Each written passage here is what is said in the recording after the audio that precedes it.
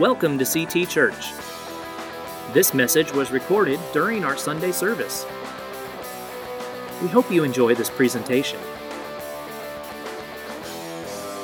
We began a new series entitled How Prayer Changes Our Lives. And we began by laying the groundwork, talking about the four purposes of prayer. This morning I want to continue by talking about the conditions of answered prayer. Answered prayers have conditions. You've probably heard someone say something to the effect of like, well, I've tried prayer before. It didn't seem to make any difference. I never saw anything happen. So, I'm just not a real big believer in prayer.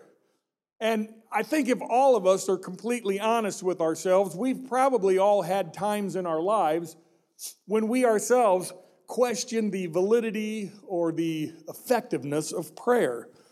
We've all had prayers that went up and it didn't seem like any answers came down. Who's been there?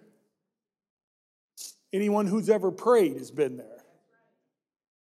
And then we ask ourselves, well, man, why is that? How come my prayers didn't get answered? Is there really anything to this whole thing about prayer?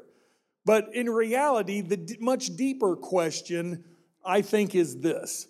That question is, does God promise to answer everyone's prayers? I think if you survey 1,000 church-going folks, most of them would give you kind of a resounding, oh, absolutely, yes, God promises to answer everyone's prayers. But I'm going to tell you something this morning. Don't go running for the doors till you hear me out. I think the correct answer to that question, does God promise to answer everyone's prayers? Scripturally, I think I can back this up, is a very emphatic no, he does not. It seems pretty clear to me in God's word that sometimes God completely ignores some people's prayers, including maybe our own sometimes. In fact, the Bible tells us God has laid out some conditions to having our prayers answered. And I believe you can break these down into 5 basic categories. That's what I want to talk about this morning, the 5 conditions to answered prayers. I think the Bible's pretty clear that if we will meet these 5 conditions of prayer, at that point we have every right to believe our prayers are not only heard, but are going to be answered. Now, let me say this. On the other hand, if you are not meeting these conditions, your prayers probably aren't getting answered. Condition number 1, as we begin to go through these 5 conditions of answered prayer. Condition number 1 is this. You must have an honest relationship with God. And we're going to talk about what that means here for a little bit. John 15:7 says this. If you remain in me. Now, do you notice what the word that this promise of God begins with? If. Anytime someone starts a sentence with if, there's conditions. There is no guarantee here because whatever they're about to say, they started by saying if. If you remain in me and my words remain in you, ask whatever you wish and it will be done for you. Boy, doesn't that sound like an incredible promise from God? It does sound like that because it is an incredible promise from God. However, it's not guaranteed. That's a great promise from God, but the thing we need to know is this. Every single promise in Scripture that God has given us, every promise He's given us has at least one condition that goes along with it, and sometimes there's a few. Everyone. Now, the promise here is that I will give you whatever you ask for in prayer if you remain in me. In other words, God is saying, I'm going to answer your prayers as long as we have this honest relationship. So one question then becomes, well, how do I remain in Christ? Well, as with anything that you remain in, to remain in something, you first have to get yourself there, right? You can't remain in something that you've not already been at one point. So first, we have to get into relationship with Christ. and we remain in relationship with Christ according to this verse, by allowing His Word to remain in us. In other words, God's telling us, if you will fill your minds with my words to you, then I am going to remain in you. You fill your mind with my words, and we're going to have an honest relationship together. Amen? So, I will give you whatever you ask for in prayer if you remain in me. But that question is, he's saying if you'll fill your minds with my word. Well, that's great, but we have to be honest with ourselves, and we have to answer that question. What are we mostly filling our minds with? What are we mostly filling our minds with? Or do we spend a lot of our time filling our minds with God's word, reading His word, and we're just filling our minds? Does that consume us? Or do other things tend to consume us, and that kind of gets just a little bitty speck every day? Maybe not every day, maybe once a week, maybe you can't remember the last time you picked up a Bible. What are we filling our minds with? Is it sports, ESPN? Is it Pinterest? Is it Facebook? Video games? Or maybe things way worse than any of those? What is it we're filling our minds with? You really need to be honest with God, because He already knows. You're not fooling Him. If anyone's getting fooled, then it's only yourself. God's not getting fooled. He knows exactly if He has an honest relationship with you. So God requires that we listen to Him before He's going to listen to us. Does that make sense? We're going to have to listen to Him before He's going to be obligated to listen to us.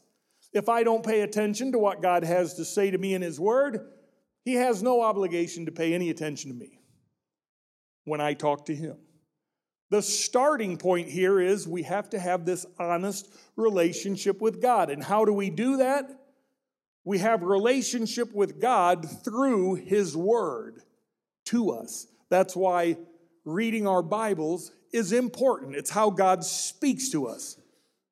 Some of you may be thinking, well, are you saying that if I don't study my Bible, I will never have any prayers answered?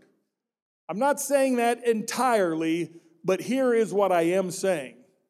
The level of your effective prayer life is never going to be greater than your level of understanding Scripture.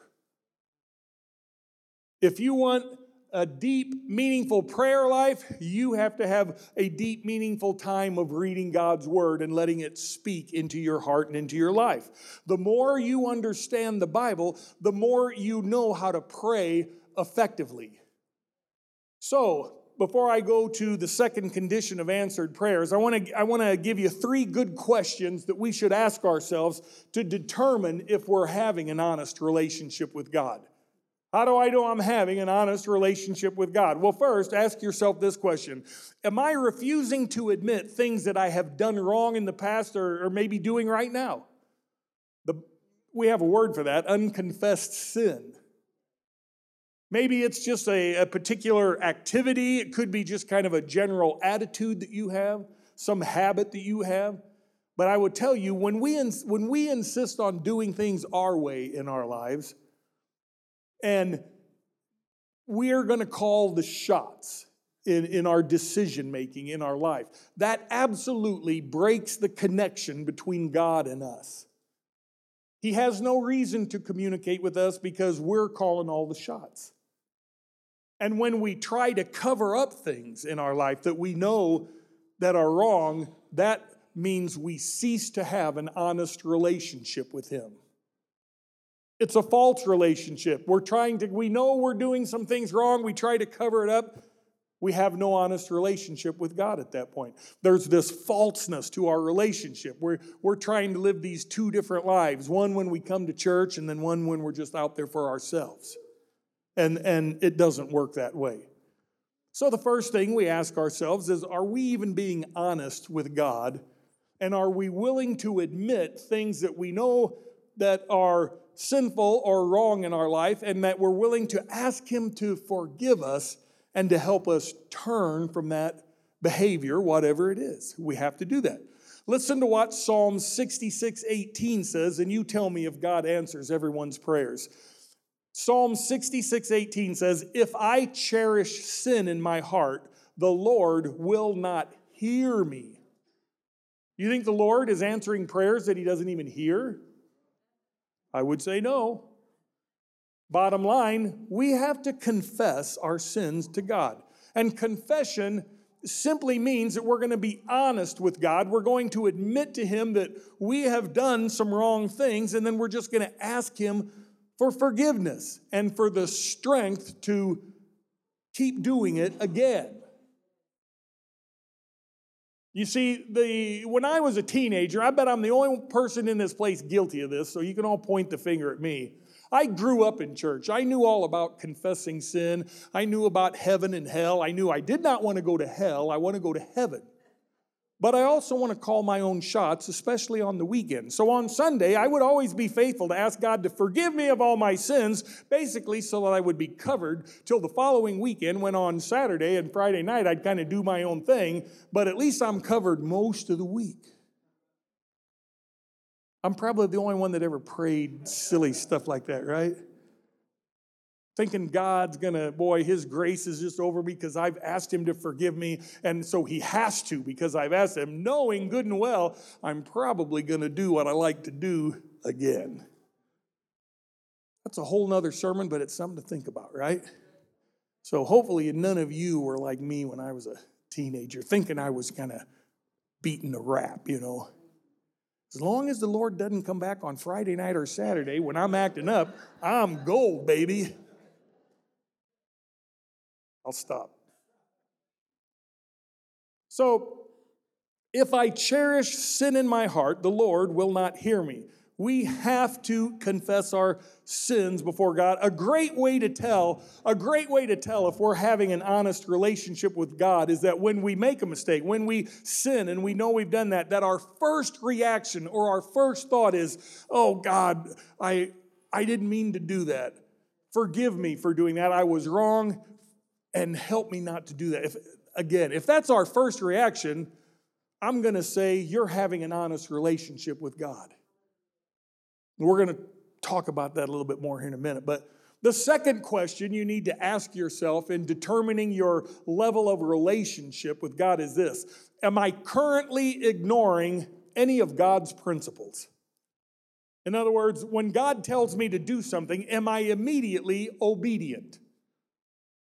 Sometimes in our lives, we know what we're supposed to do to be obedient, but we fight it. We challenge it in our mind and in our actions, and we fight against it, and then maybe ultimately we come to the decision, I guess I'll just be obedient, and then you do it, and you're so proud of yourself because you were obedient. When you delay obedience, there's a great word for delayed obedience. You know what it is? Disobedience, exactly.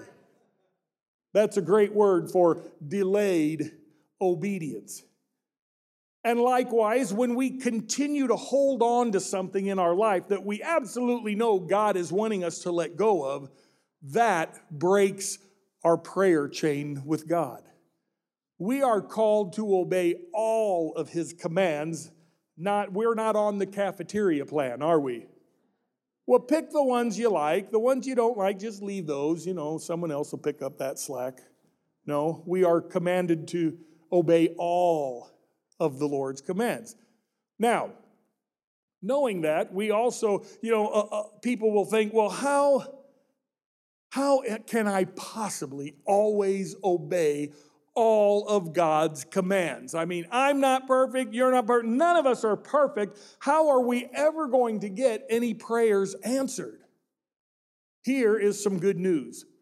God does not demand perfection. He only demands obedience. In your obedience, you may not be perfect. But guess what? As long as you're being obedient and you're trying to obey God's commands, God's grace covers you. He knows you're trying. And in my opinion, obedience is not so much a specific one-time action. Obedience in our life is a general attitude that we need to have. An attitude of obedience. And obedience is this attitude that says, Lord, I may not always do everything exactly right, but I'm trying to. And when I do mess up, and I know that I've messed up, I will immediately turn to you, ask you to forgive me, and I will try to straighten myself out through your power. Through your power. That's the attitude of obedience. Here's a great illustration. Those of you who are parents, you'll be able to relate to this. Let's say your 8-year-old or your 10-year-old, whatever, anywhere in that age range, 12, 13, they're sitting there plastered in front of the TV. And you walk into the room and you say, okay, now, Johnny or Susie, whatever, get up to your room and I want you to clean that room up. What normally happens? You might experience obedience. You might experience delayed obedience. Or you may just experience just flat out disobedience, right? But let's say that you go up to their room 30 minutes after you've told them to go up and clean your room, and you poke your head in their room, and you can tell that they have been in there. They did try to clean it up. It's not great, but you can tell they tried. That's a lot different than 30 minutes later, you realize they're still sitting in front of the TV, they haven't moved a muscle. For most parents, you're going to kind of give them the credit that they tried. You know, an 8-year-old or a 10-year-old, they can only clean so well. My wife says, hey, she knows some 60-year-olds that don't clean all that well. I'm sorry, I apologize for that. Sometimes I clean things, and then Janet will come along and she'll re-clean things. But I tried, you know. So there's a difference in that little example right there. And, you know, as parents, hopefully none of us ever expect perfection, because we're not going to get that. But we should expect obedience, right? And that usually does it. That's just how God is with us as our Heavenly Father. He's not expecting perfection from us, just obedience. And so we need to ask of our own lives, am I hiding anything? Am I trying to hide anything from God in my relationship? Which is so silly when we do that, because there's nothing we can hide from God. As I said, if anyone's getting fooled, it's only ourselves. Am I doing what I know He wants me to do right now? The third question we ask is this. This is a great one. Do I really even want God's will for my life? You know, we all say we want God's will for our lives, but sometimes when we are feeling what God's will for our life is, what He's wanting us to do, we really drag our feet sometimes. We're not quite sure if we really want His will for our life. We say it, but sometimes where the rubber meets the road, we don't really act like we want that. We still want to kind of call our own shots sometimes. When God's will for our life doesn't line up with what we want for our life. Man, that's tough. Ask any missionary. Missionaries that get called overseas and they have to sell everything they've got, sell their house, sell all their belongings, sell their cars. That's a tough choice to make. Do I really want God's will for my life? 1 John 5, 14 and 15 says this. This is the confidence we have in approaching God, that if we ask anything according to His will, He hears us. And if we know that He hears us, whatever we ask, we know that we have what we asked of Him. So the key is, when we ask for things, they need to be in His will. Sometimes people think, you know, I've prayed and I prayed and I prayed. God's not answering my prayers. What have you been praying for? well, I've been buying lottery tickets for 10 years. I shell out a bunch of money every week. I keep praying, God, let me hit that lottery. Oh, I can do so much good with that. And it's just not happening. It's not God's will. God's will for most people is that if you run into a bunch of money, you'd probably just ruin yourself. Probably couldn't handle it. We see it happen every day over and over where people run into a bunch of money and then they just ruin themselves. So if you've been praying and praying and praying for God to do this or God to do that in your life and it's not happening, chances are very good what you're praying for is not God's will for your life. You're kind of asking these things perhaps out of more of a selfish heart. God, do this for me. When we ask according to God's will, we can be completely confident that God hears us and is going to answer us. We just need to be willing to accept the answer, right? Sometimes we formulate in our heads what we think the answer should be ahead of time, and then we're not quite willing to accept God's answer for our life. Because sometimes we know so much better. We know what's better for ourselves, right? That's how we act sometimes. One of the easiest ways to know if you really want God's will for your life is to gauge how eager you are to read your Bible. The only way we ever really know God's will for our life is through reading His Word, because God speaks to us through His Word. So, I'll say it again. Great way to know if you really want God's will for your life is to gauge your eagerness to read His Word. All right, so the first condition to answered prayer is having this honest relationship with God. Here's the second condition to having our prayers answered. You must have a forgiving attitude toward people. How many of you, it didn't take you long to figure out some people are easy to forgive, some people are next to impossible to forgive in our life? Is it, God, I can't forgive this person. You know, we've probably all had experiences in our life where forgiveness it just seemed almost impossible to us. And the truth is this, you've probably had experience where forgiveness is going to be impossible on your own. You need God's strength and His love and forgiveness in your life to be able to offer that forgiveness to anyone else. If it's not there, you can't give it to someone else. It's going to be impossible. Mark 11:25 says, "And when you stand praying, if you hold anything against anyone, forgive them, so that your Father in heaven may forgive you your sins." I have noticed in my life's journey that one of the number one characteristics that is connected to prayer is forgiveness. Over and over again, almost every time that Jesus spoke about prayer, He also talked about forgiveness. And I think that is because nothing will kill our prayers faster than resentment and unforgiveness.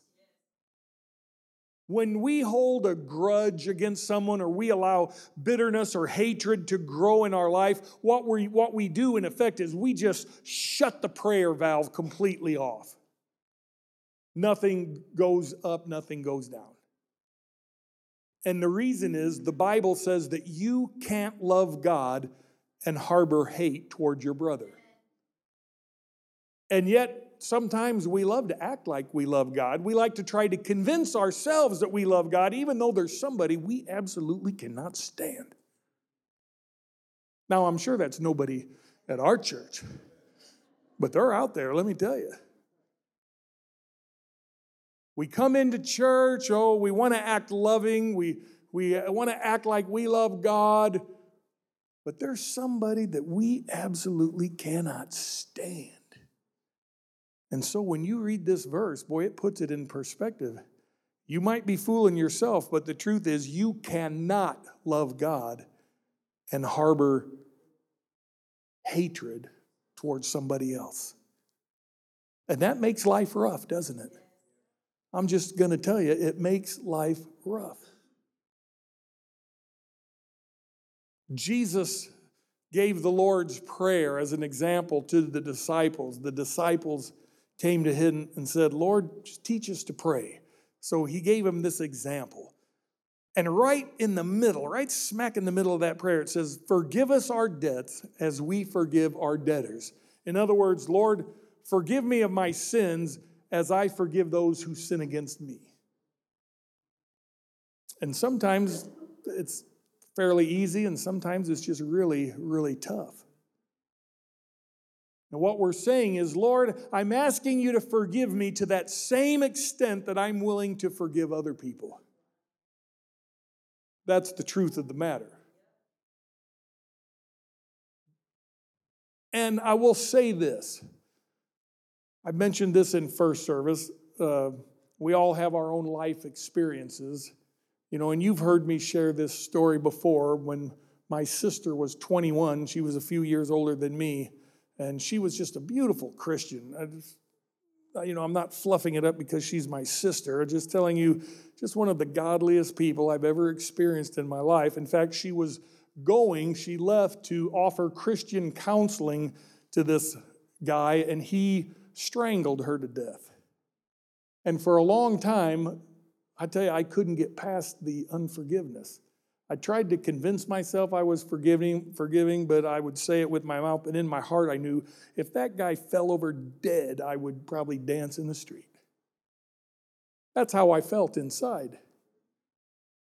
And in doing that, I also believe I had kind of stepped out from under God's grace. Yes, this guy, he did something horrible to our family, but I can't get past this thing. It's impossible to love God if you harbor hate towards someone. Well, that probably just means, when, bad things happen to other people. God will understand what's happened to me, and so I think I can get an exemption from this. You ever felt that way before? See, that's when it gets tough, isn't it? And I'll tell you, in and of yourself, you will all experience times in your life where it is absolutely impossible for you to forgive someone. I'm just telling you right now. You will not be able to do it on your own. Impossible. Only by allowing God to work through you and to show you the love that it's going to take and the forgiveness and the level of forgiveness, are you ever going to be able to extend that to anyone else? I throw that in for free this morning. So, the Bible teaches us, here's even disharmony in our homes can hinder our prayers. The Bible tells us that, speaking to us husbands here, that how we treat our wives will influence our prayer life. I hate this portion of Scripture right here. How many of you got those portions of Scripture? Man, I wish that wasn't in there. Make my life so much easier.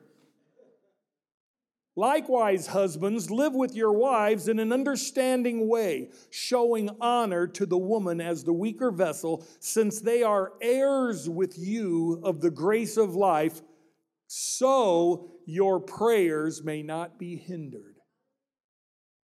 Man, that's a lot of pressure right there.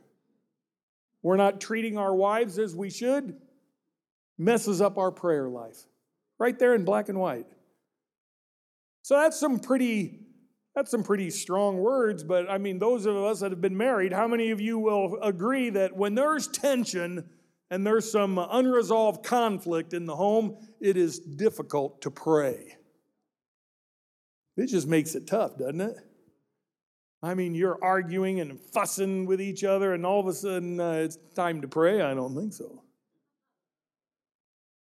Or sometimes we pray, oh Lord, I tell you, I'm in such a conflict. You need to just show her that I am right. Lord, let her see that I am right and she is wrong. Thank you, Lord Jesus. Anyone prayed one of those before? Because we know we're right, So, I mean, why pray for anything else but that the Lord would show her how incredibly right we are? Never works that way, does it? Man, as soon as you start to pray, inevitably God shows you that you are not in the right.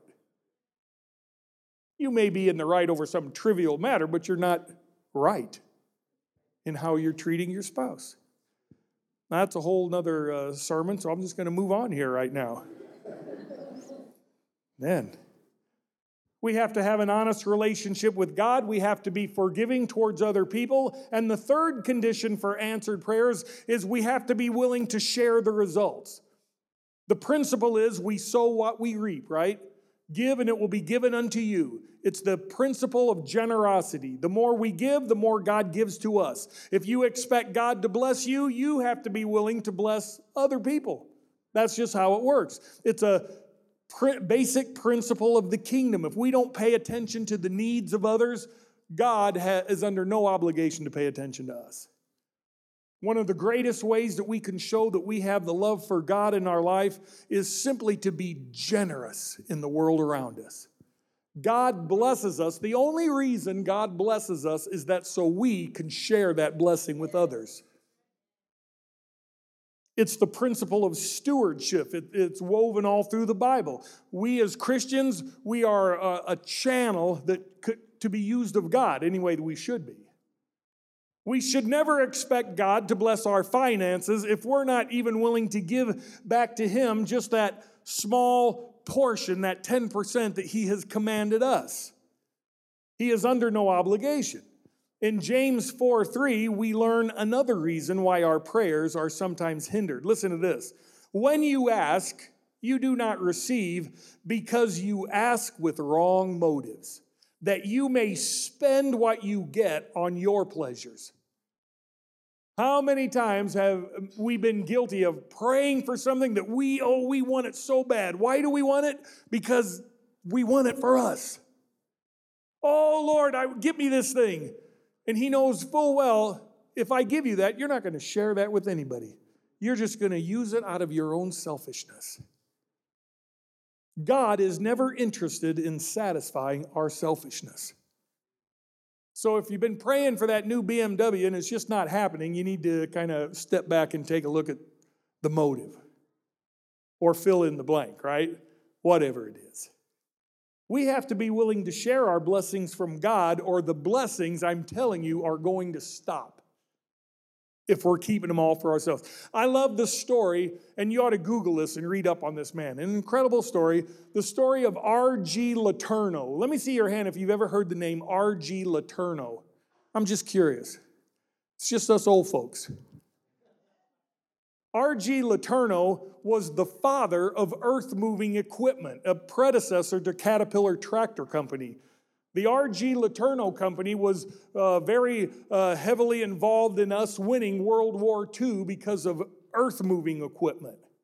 He never graduated from high school, but he was this engineering genius, and he invented all sorts of earth-moving equipment and improvements upon those, and he was a very devout Christian also. In fact, he operated on the principle of, I'm going to tithe 90% in my life, and I'm going to live on 10%. He turned it around. Now, R.G. Letourneau, his company was very big in the 40s, 50s, and even into the 60s. And one of his major plants was in my hometown of Peoria, Illinois. In fact, a story that I used to love to hear my grandfather talk about was during the Depression. Every day there'd be a line up to the door of the Letourneau Company, where they did the hiring. It'd be 2 to 3 blocks long. Guys would just go there, get in line, and just wait for that door to open up. And rarely did the door open up. And one day my grandfather, he marched down there and he was back in the back of the line. He said, well, this is ridiculous. I haven't seen that door open one time. And so he just decided to march to the front of the line. He turned the doorknob, it was unlocked, and he just walked right in. He said he sat down in a chair for a moment in the receptionist's office, and pretty soon a bald-headed guy came out of an office and said, who are you, young man? Told him who he was. He said, what are you doing? He says, I'm looking for a job. He says, you are? What do you know about earth-moving equipment? He said, absolutely nothing, but I'm a quick learner. He said, come into my office. Then my grandfather found out he was talking to R.G. Letourneau himself. He got hired that day and became a general foreman out in the plant and for many, many years. But R.G. Letourneau, you ought to Google that. It's a very interesting story. And right there in Wikipedia, it even mentions that he made a principle in his life to tithe 90% and live on 10%. Multi-millionaire. Now, you know what a lot of people say when they read this story? They say, well, here's the deal. If I was a multi-millionaire, I'd be happy to tithe 90% and live on 10%. But here's the difference. He was doing it before he was a millionaire. That's the difference between him and most of us. We always try to make the conditions. Lord, if you'll make me a multi-millionaire, I'll do all this kind of stuff. You have to do it before. He was doing it before it happened. And the blessing, he realized, man, he can't outgive God, and it just kept pouring back into his life. We have to be generous with our blessings from God for him to hear our prayers. Here's the fourth condition. You have to believe God's going to answer. The truth is that the only kinds of prayers that God answers are prayers of faith. Mark 9:29. According to your faith, it will be done unto you. We're talking about the single most important aspect of Christianity. Faith, right? Everything we do is built on faith. Without faith, there's no Christianity. Without Christianity, there is no need for prayer. Faith is believing God's word. Faith is believing that God will move in our life. A lot of times I hear people say, well, you know what? I believe God can do that. And sometimes people think, whoa, what a great statement of faith. That's not a statement of faith. Just believing that God can do it is not a statement of faith, really. Maybe this rattles your doctrinal cage, but I'll go ahead and say it. Just because someone believes that God can do something is not necessarily this great sign of faith, and here's why. God can do anything he wants, whether we believe he can or not. He's not going to do, it doesn't enable God to do something simply because we believe he can. He can do it whether we believe it or not. Faith is believing God is going to do something. He will do something. Not that he simply can do something. Faith is not desire. Some people think, well, I've got this tremendous desire for God to do this or do that or whatever, fill in the blank. Desire in and of itself is not faith. Desire can lead us to faith, but it is not faith in and of itself. You know, you've heard me say before, there's a lot of people who just fall over dead or faint if God actually answered their prayers, because half the time when they pray him, they don't really think anything's going to happen. And maybe God thinks, well, if they don't really believe that I'm going to do something, I guess I just won't. And I think a lot of times we miss out on a lot of the miraculous in our lives because we expect so little of the miraculous. Now, am I preaching some kind of name it, claim it doctrine? No, I'm not preaching that. But I'm saying that we have to have faith. If we're praying in God's will, you can have an assurance and faith to know that God is going to move in your life. There's going to be an answer to that prayer. It may be the answer you're looking for. It might be the answer you weren't looking for, but it's an answer nonetheless. He will hear you and he will answer. But too often, we believe that it could happen. We're just not really looking for it to happen. According to your faith, it will be done unto you. And finally, I'll wrap this thing up. The fifth condition for God to answer our prayers, you have to pray in Jesus' name. That sounds a little remedial, doesn't it? You know, week before last, we read John 14, 13 and 14. And I will do whatever you ask in my name so that the Father may be glorified in the Son. You may ask me for anything in my name and I will do it. Again, that's one of those verses we like to read thinking it's our big blank check. But we have to pray in Jesus' name. I think there's a lot of people who think, well, I know Jesus is special, but what's so special about his name? And I will tell you that for a portion of my younger life, I didn't really know what was so incredibly special about the name of Jesus. I mean, I grew up in church all my life. I had heard people pray 1,000 times, and always at the end, there would be, in Jesus' name, amen. I just kind of thought it was a nice spiritual way of signing off. That's how we kind of wrap it up. It's wrapped up. In Jesus' name. It's like the CB guy, 10-4, good buddy. Yeah, it's over, Or you remember Walter Cronkite, and that's the way it is. Who remembers that? Only us old people. Yeah, Walter Cronkite, and that's the way it is. But the question becomes, what does it actually mean to pray in Jesus' name? Here's a story I came across that I thought was a great illustration. A father took his young son and about a dozen of his son's good friends to an amusement park for his 10th birthday. The father bought this big roll of ride tickets, and he would stand at the front of every ride and hand his son and each one of his friends a ticket as they would come to the front of the line to get on the ride. After they had been on a few rides, he looked down as he was handing out the tickets, and he realized that there was a little kid with his hand held out in line that he had never seen in his life. He stopped and said, "Young man, are you with my son's party?" The kid said, "No, not really." He said, "Then why should I give you a ticket?" And the young boy turned around and pointed to the guy's son and said, "Well, your son said you'd give me one." So he gave him one. That's a sermon right there. Neither you nor myself have any special right to get our prayers answered by God. What makes us think that we should just get our prayers answered on our own merit? If I offer up a prayer, "Dear Heavenly Father, I want you to do this for me because I am such a great guy." Not going to happen, right? God doesn't owe me anything. I owe Him everything. When I come before God with a request, I better not be coming on my merit. But sometimes we do that. Oh, we've done something, we think we're so good. "Oh, Lord, I went out, I fed the hungry today. I helped a little old lady across the street. I've just been so good. Here's what I'd like you to do for me." We cannot come before God on our own merit. When I come before God, it needs to be on the merit of Jesus, His Son. And I come before God saying, "God, I'm coming to you because your Son Jesus told me that I could. And I'm coming to you in His name, not mine." Jesus is that bridge between God and man. He said, "I'm the way. No one comes to the Father except by me," right? When we come to God and we pray in Jesus' name, we're saying, "God, I realize you have no reason to even pay attention to me, but I'm coming before you in the name of your Son and because of what He's done for me." Now, am I saying, without exception, every prayer you always pray should end with, "In Jesus' name, amen"? I'm not saying that. God knows the attitude of your heart, but I also don't think it's a bad idea.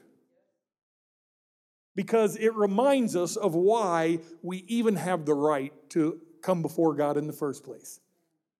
It's a great reminder of the fact that we're praying on the merit of what Jesus did for us, not because of anything we have done. We pray to God the Father through Jesus, His Son. If you ever feel like your prayers aren't getting answered, you need to stop, do a quick self-evaluation. Make sure that you're not slipping up and meeting some of these conditions. Maybe you're holding a grudge against somebody, or there's somebody you've got some bitterness toward. That's going to mess up your prayer life. Maybe you've been refusing to admit some wrongdoing in your own life. Maybe you pray, but you never really expect God to do anything. Maybe you haven't been willing to be generous to others and you're not been giving back to God. Maybe you just haven't really been abiding in Him. Maybe you can't remember the last time you picked up your Bible to read His Word. The bottom line is this: you can't pray in Jesus' name unless you have a relationship with Him. You have to know Him as Lord and Savior and as friend. And only you can answer the question, do I have an honest relationship with Jesus? You're the only one that can answer that honestly. I'm not talking about church attendance. I'm not talking about membership like we just had this morning. I'm not talking about being or acting real religious. I'm talking about a relationship where you know Jesus on a personal level and you communicate with Him and you let Him communicate to you through His Word. You know, if you don't have that in your life, it's so It's a very simple prayer that brings it into your life. Doesn't have to be fancy. The words aren't even as important as the attitude of our hearts. We just tell God, God, I realize I need you in my life. I've been trying to do things my own way, but I want to put you in charge. Forgive me of things I've done wrong, of my sins. I believe you're going to forgive me. Thank you for loving me and help me be who you want me to be. And just come into my life in Jesus' name. Some of you might be thinking to yourself this morning, I know I'm a Christian, but I haven't been doing a real good job of maybe meeting all of these conditions of prayer in my life. And it feels like my prayers aren't getting answered. Today, make a commitment to recommit your life to Jesus. Say, I want to have a life of forgiveness. Allow me to forgive those in my life, even who don't deserve forgiveness, who I feel don't deserve it. Let me be willing to forgive. Lord, give me a life of generosity toward others. We can all pray a prayer like, Lord, thank you for your word that speaks so practically and relevant into my life. Thank you that prayer is not some big mystery, Lord Jesus, that we can't understand, but that we realize is just a simple way to communicate with you. Thank you for that privilege of prayer. You have been listening to CT Church in San Antonio, Texas. This recording was presented in the context of our Sunday service. For more information, please visit us at ctagsa.com,